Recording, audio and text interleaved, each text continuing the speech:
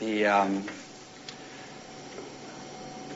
great joy and privilege of my life has been to be your pastor these past 12 years. And for me, it's been a gift from God. And today I am full of gratitude for that gift. And as your pastor, it's been my passion to preach the gospel. And for the final sermon, I want to preach a simple gospel sermon. It's from the Gospel of Luke. And in the story, we see what it means to know Jesus and to love him. And so if you guys could turn in your bulletins or look on the overhead projector, I'm going to read to you Luke chapter 7, verses 36 through 50. It's a really beautiful story, one of my favorite stories. There are so many layers, too many to cover today, but let me read you the story.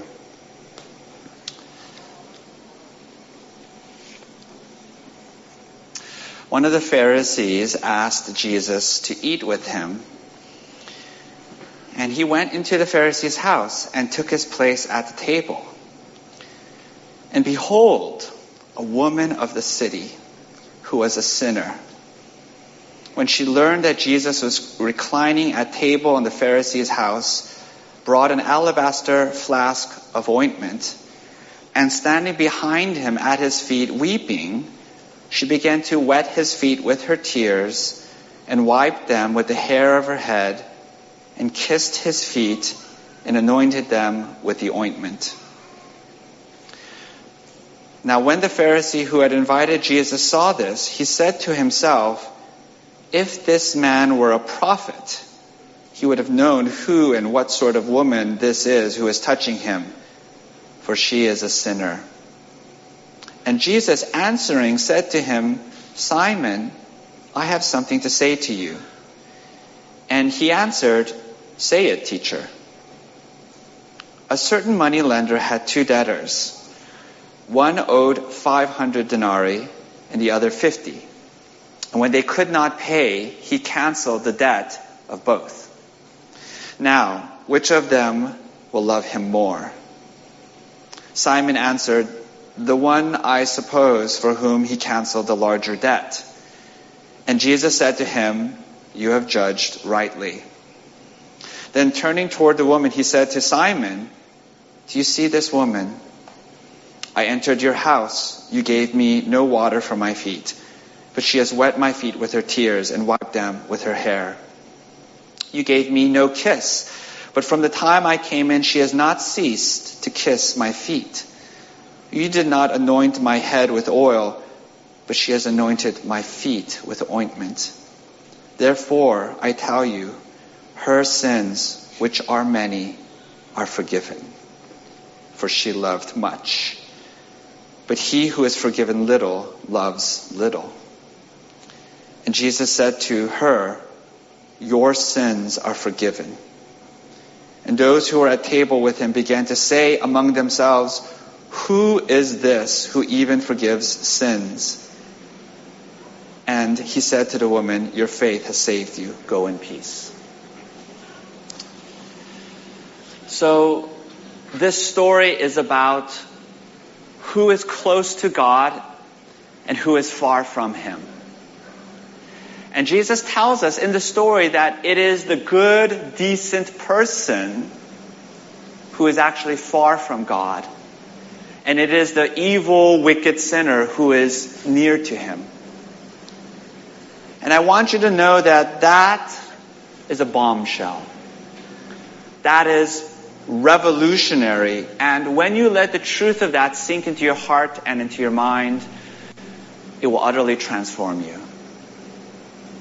You need to know that when the story was first told, it was shocking. It was scandalous.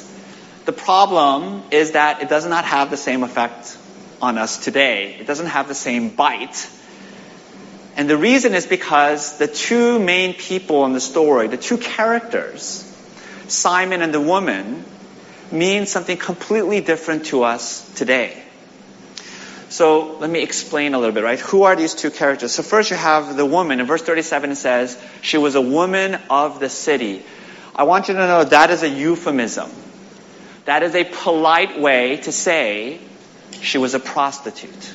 Okay, she was a prostitute.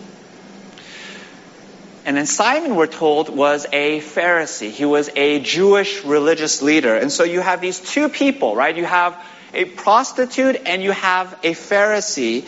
And the problem here is that these two people they represent something completely different to us today. And if this were to be made into a Hollywood movie, right? If this were to be made into a Disney Pixar film, the prostitute would be a prostitute with a heart of gold. She would have this very sympathetic backstory, and she's working the streets so that she can support her 3 young children at home. Whereas Simon the Pharisee, we distrust him. We imagine this dark, sinister figure who probably has this secret, hypocritical life. But I want you to know that that is not how the ancient world saw them. And so, can I just translate this story? Can I retell the story in modern terms? So I want you to know first the Pharisees. The Pharisees were deeply respected in their community. They were honored for their piety, for their study of the Torah. They were men of integrity. And so if I could retell the story in modern terms, I want you to imagine a man who is active in the PTA. He coaches his daughter's softball team. He's a lawyer, but he works for a nonprofit. He cares about the environment. He composts. He drives an electric vehicle. He's a pillar in his community. We admire this man. We want him as our neighbor. We would trust him to watch our kids. But the prostitute, I want you to know that in the ancient world, she would have been universally reviled. She would have been seen as someone who destroys the bonds of community, who preys upon the weakness of others. She would have been seen as an evil person. And so I want you to imagine a drug dealer who intentionally targets young children. Or I want you to imagine a cold-blooded killer who murders and harms without any remorse. I want you to imagine just the embodiment of evil.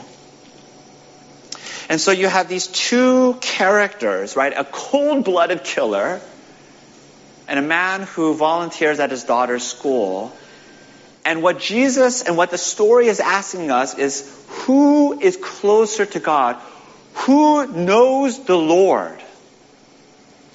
And when the answer shocks you, repulses you, then you are hearing Jesus the way his contemporaries did. You are truly listening to Jesus as his original hearers did. I want you to know that this is foundational. You have to understand who these two characters are, what they represent, the typecast that they represent, before you can understand the rest of the story. So I have 3 points. Here's the outline. Number 1, we're going to look at the banquet. Then number 2, we're going to look at the parable. And then finally, we're going to look at what does Jesus mean when he says your sins are forgiven. So first, the banquet. In the banquet setting, Simon and the woman are being contrasted because they each have very different emotional responses to Jesus. Simon is cool and reserved, and the woman, you see this intense devotion. And the reason why they have such different emotional responses, and this is the key, is it has to do with the way that they approach God. You see, Simon, he's interested in Jesus. This is why he invited Jesus to dine with him at his home. He's intrigued by Jesus' teachings. He's curious, but he only wants a conversation. He does not want to lose control. He wants to keep his emotions in check. The woman is completely the opposite. She is overwhelmed with emotion. And she gives herself completely to Jesus. And she is not guarded in any way. And it's worth looking at the details of her response in the story, because the text makes a big deal of it. And I want you to notice the lavish display of her devotion. So in the story, the woman is standing at Jesus' feet, or rather behind his feet. Because you have to understand that in the ancient world, they didn't sit down to eat with tables and chairs, but they would have this low-lying table, and then the dinner guests would recline. They would lie down beside the table with one arm propped up on a cushion, and then the other arm they would use to eat and grab food. And then their feet would be radiating out away from the table like spokes on a wheel. And so this woman, therefore, is standing at Jesus' feet, right behind his feet. And the text tells us that she begins to weep. And the tears start to flow. And then with her tears, she washes Jesus' feet. It's a very intimate scene. And then she does the most extraordinary thing. She takes her hair to clean Jesus' feet. Now, you need to understand, in the ancient world, a woman's glory was her hair. It was the most precious thing about her. And in public, a woman would always wear her hair tied up, because the environment was so dusty, you wouldn't want any of that getting in the hair. And the only place that a woman would let down her hair is in the privacy of her home. But this woman, she lets down her hair in Simon's house, everyone gaping in astonishment. And then with her hair, she cleans Jesus' feet, which would have been this profound act of vulnerability and surrender. It's this incredibly tender and intimate moment. And then she kisses his feet. The feet were the dirtiest part of the body, particularly in the Middle East, where people would walk around all day on dusty roads in sandals, so that by the end of the day, your feet were absolutely disgusting. This is why at table, you would keep the feet as far away from the food as possible. But this woman, she kisses Jesus not upon the cheek, not upon his hands, as would have been the custom, but she kisses his feet, which is the lowliest part of Jesus. She stoops down, showing him her abject humility. And then you have the most breathtaking detail of all. It says that she pours ointment on Jesus' feet. The text says that she brought with her an alabaster flask of ointment. Alabaster was a fairly expensive material at the time. It's this kind of soft marble. And so this would have been expensive perfume, very rare, very costly. And in that culture where there were no banks, one of the main ways a woman could sort of store her wealth is with expensive perfume. And so this bottle almost certainly represented her entire life savings. She pours it out, not upon his head, as you might expect, but upon Jesus' feet, which magnifies the honor. Because what she's saying is that all that I possess is not worthy, Jesus, of your greatness. And then finally, she is willing to break all social convention to do this. She knows very well she is not welcomed in Simon's home. But she's willing to endure the shame and the scorn. She's willing to pay any price to get near Jesus. I want you to see the extravagant, lavish display of devotion. Now, why does she do this? Jesus tells us. She had been listening to Jesus. And as she listened to him, she understood that her many sins had been forgiven. And the truth of that just cut into her like a knife. And then she is overwhelmed with joy and gratitude because she realizes that God forgives her, that God accepts her, and she is amazed by his grace. And so that's the woman. Now, what about Simon?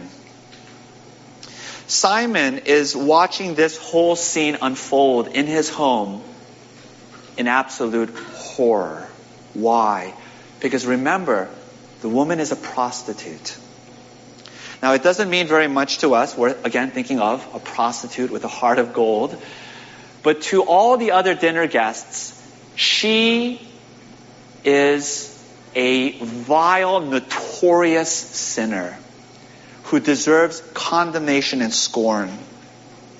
And so Simon's response is basically, Jesus, where is your outrage? Don't you know all the evil things that she has done? You claim to be a prophet. You should know. Why don't you condemn her? Why do you act like you accept her? Now, why is Simon so upset? It has to do with the way that he approaches God. He relates to God not as someone who has been forgiven, but he relates to God as somebody with an exemplary moral record.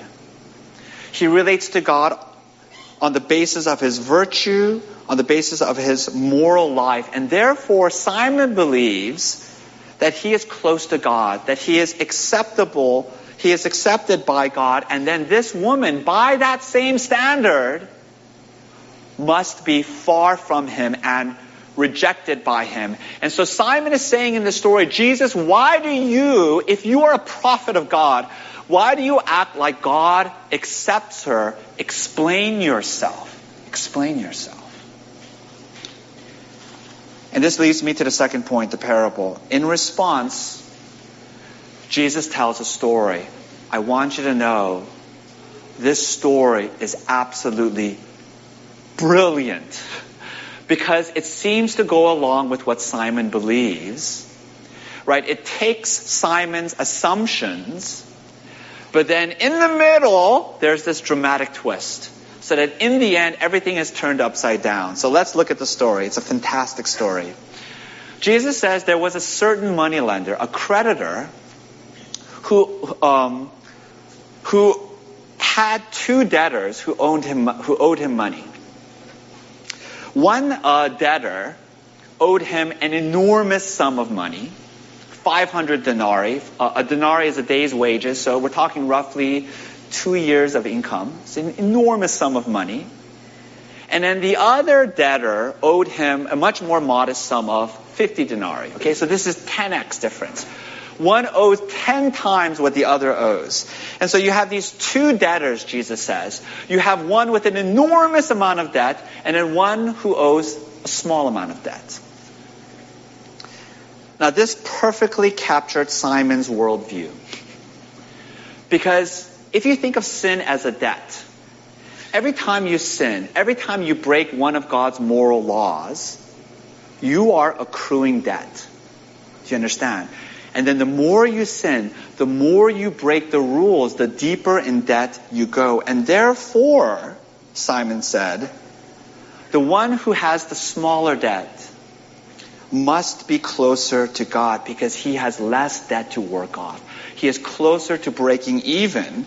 And then the one who owes the big debt, the big debtor, is far, far from God because he will never be able to pay God back. So imagine that you have two friends and they both owe you money. One friend owes you $20 for dinner.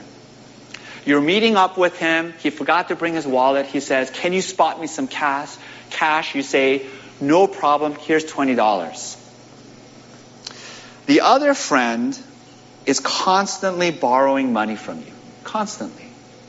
Every week, month after month, they're constantly coming to you, and each time they have a different story, a different excuse, and this goes on and on over the years until at last he owes you tens of thousands of dollars.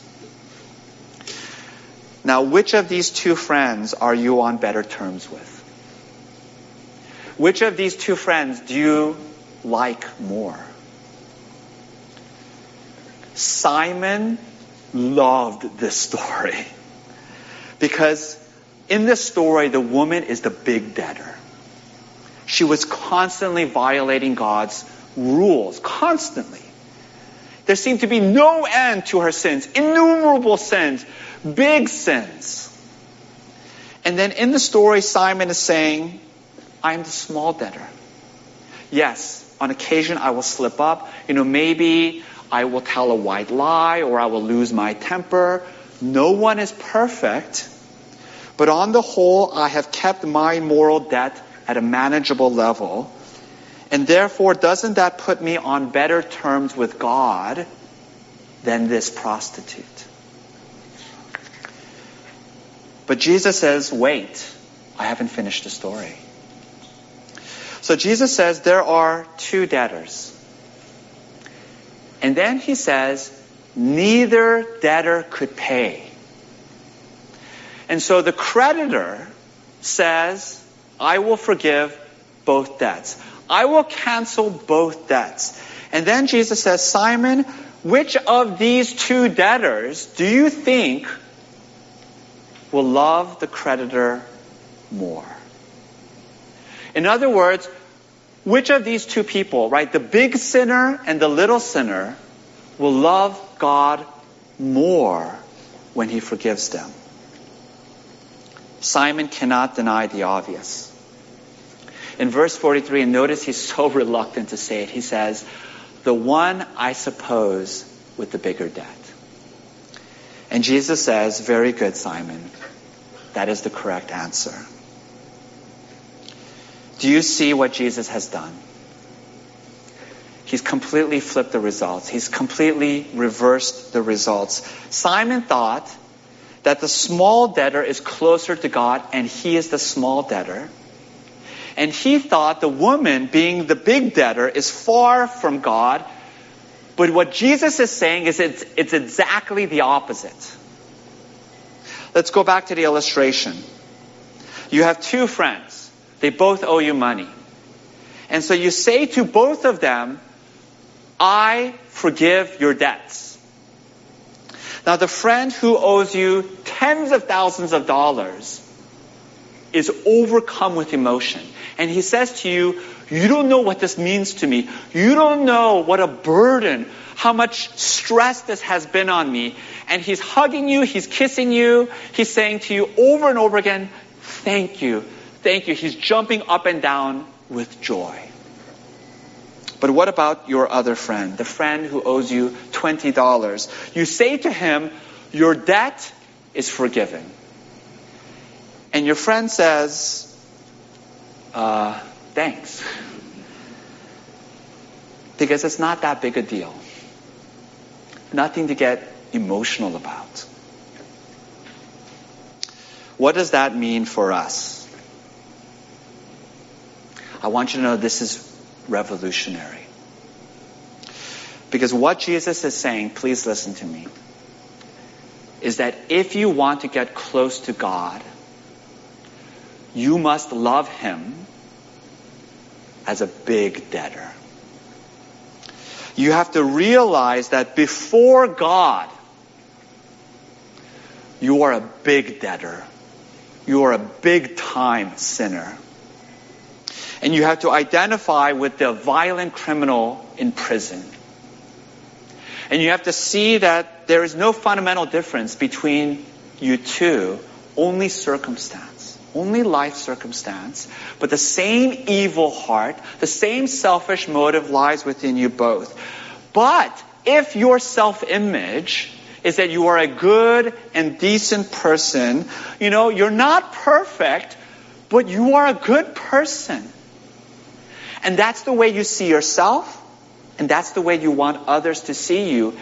And then if you come to God like that, with your small debtor love, what Jesus is saying is that God will reject you.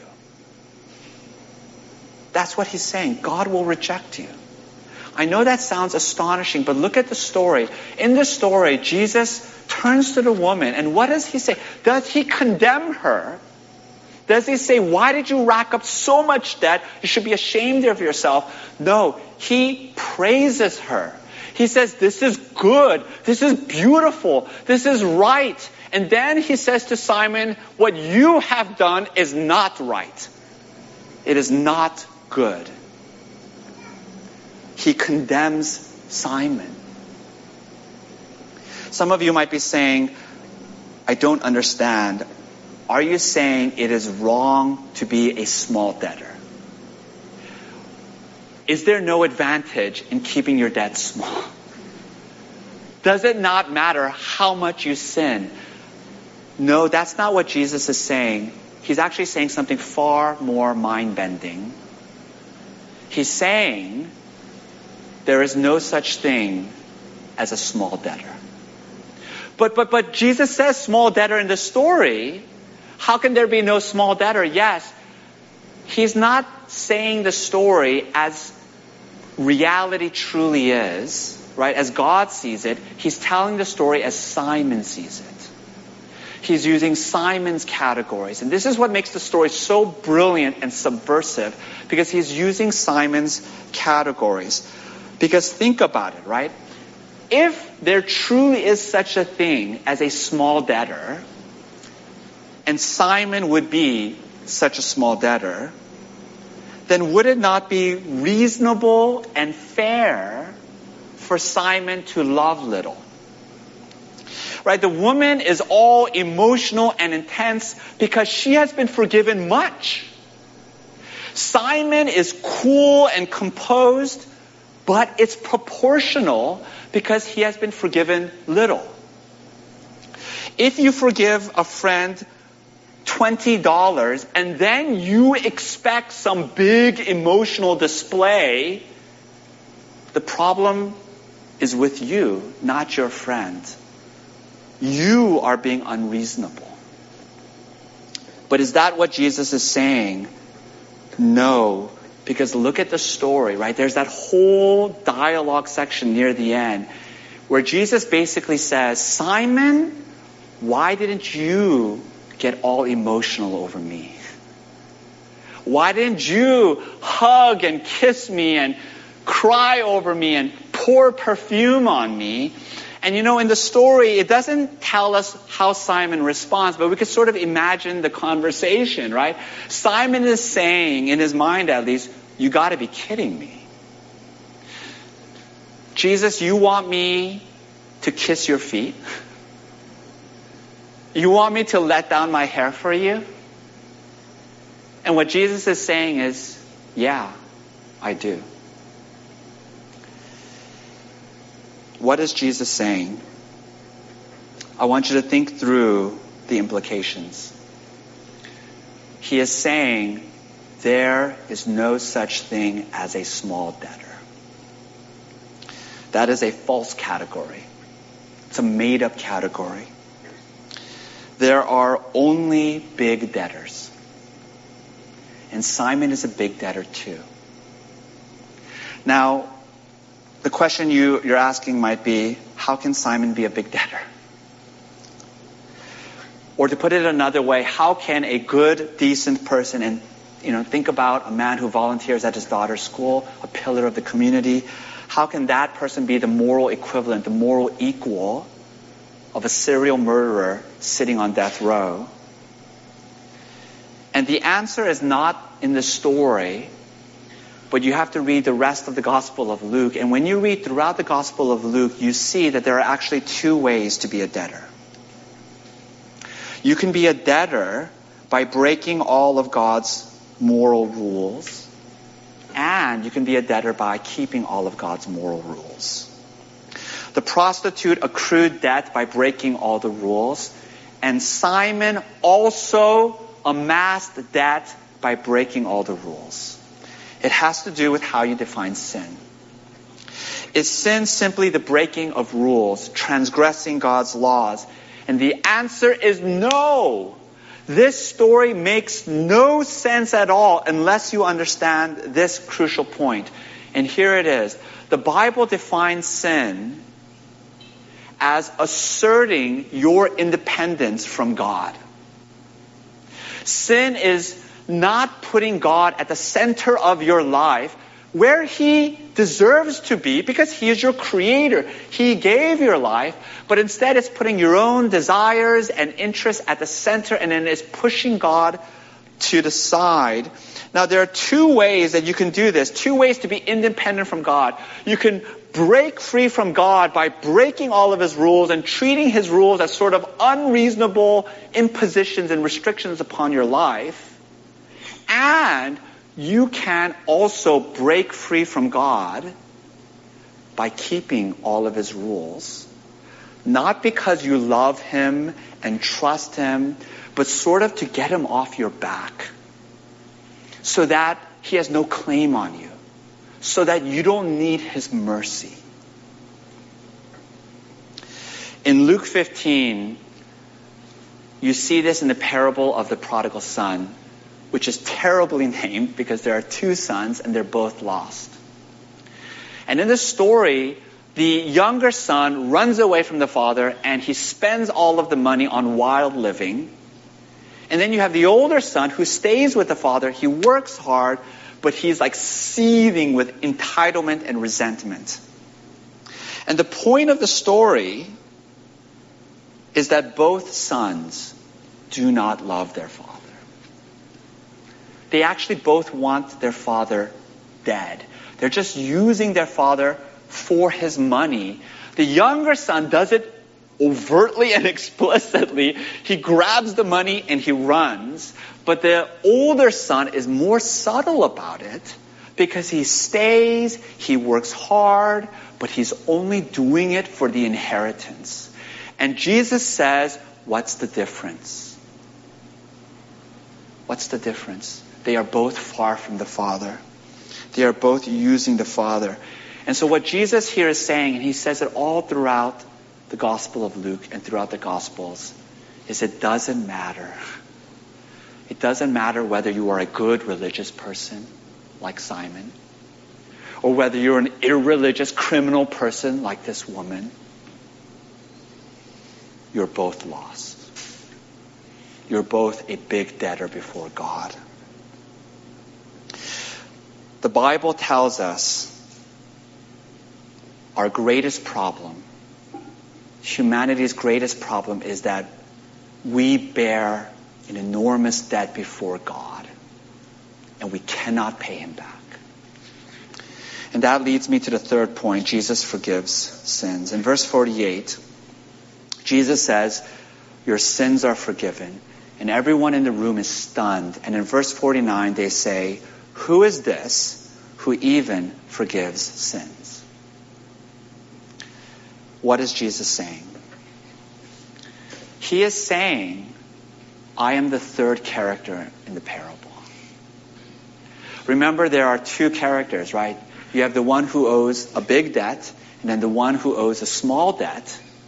But there's a third character in the parable who is the creditor.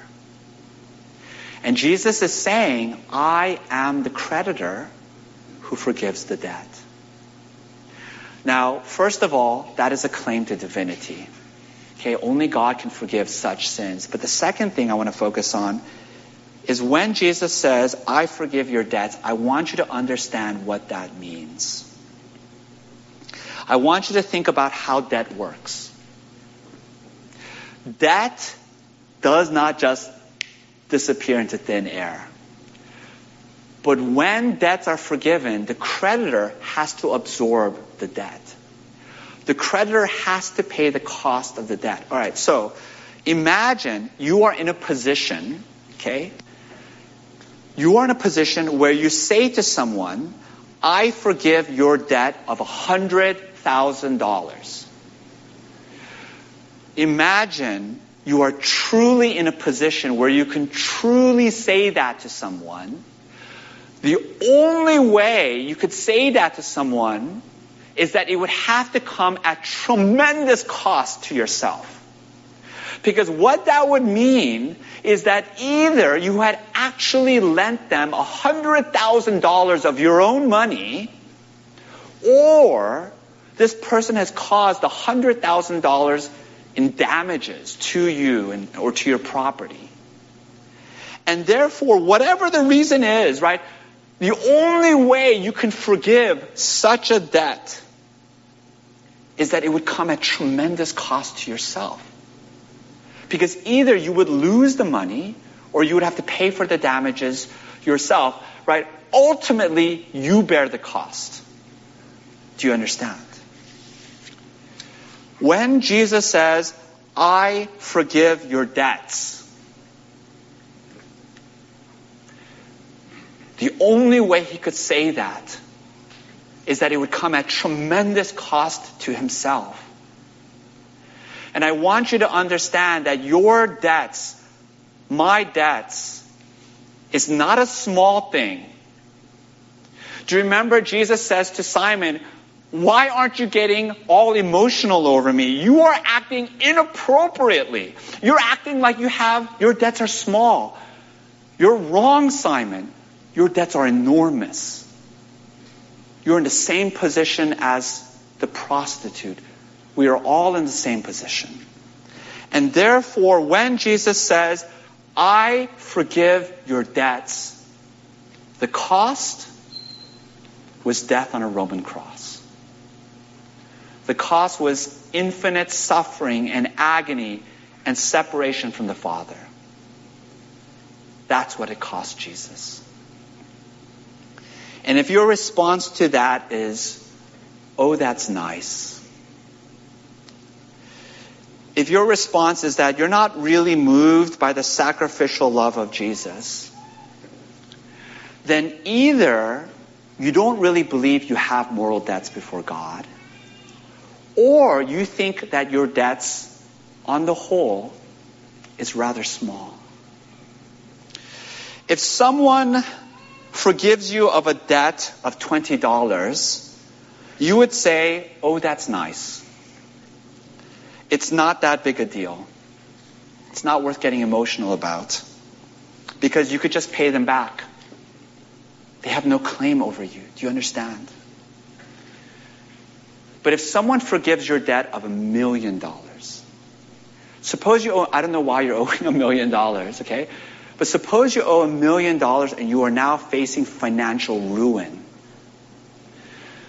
And you have to remember, in the ancient world, when you owed a debt that enormous, that would mean imprisonment and enslavement, okay? And somebody comes along and pays off your debt. You would say to him, you saved my life. I owe you my life.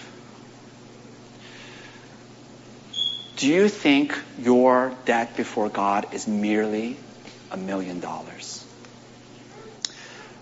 Corinthians 6:19, Paul writes, you are not your own, for you were bought with a price. God paid an infinite price in the death of his Son.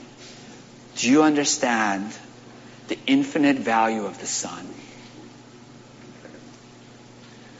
The woman understood. She took all of her life savings and she poured it out upon his feet, because she says, all that I have is not worthy of your greatness. I want you to know that this is the secret of the Christian life. To know that you are a big-time debtor before God.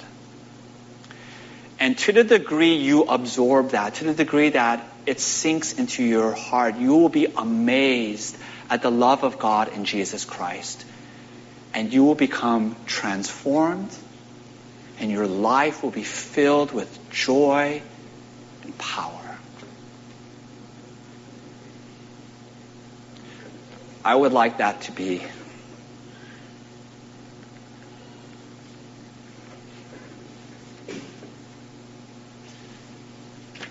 my final word to you.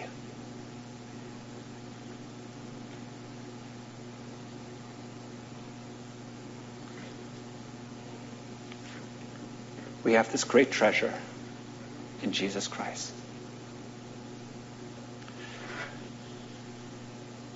It's like we have the Hope Diamond in our pockets.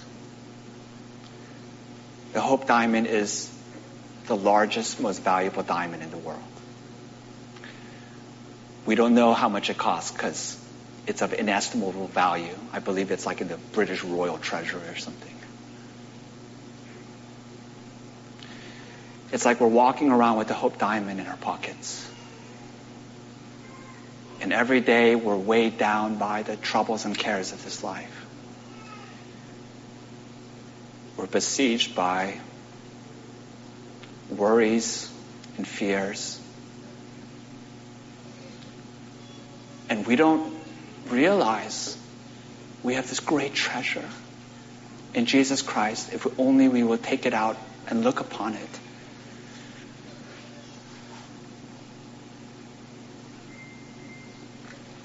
It's been my great privilege to try to communicate that to you for the 12 years. The great treasure of Jesus Christ. I want to thank the congregation for giving me this ministry.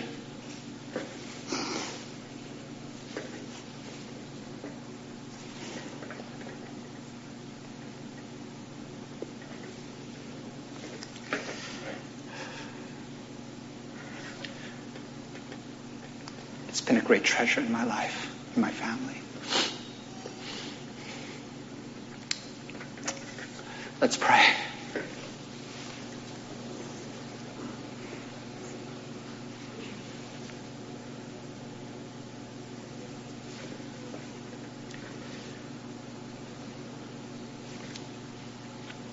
Almighty God, how can we neglect so great a salvation? That Jesus Christ, who is the infinite almighty Son, the Prince of Heaven, that he should lay down his life for us, who owe an inestimable debt, because all of us have gone astray. All of us have sinned against you, both sins of commission, overt sins, and sins of omissions, the things that we did not do, the devotion and love that we did not give to you. And Lord, I pray that the greatness of this love, the greatness of this treasure would sink into our hearts every day by day. Let us not be negligent. Let us not be lazy.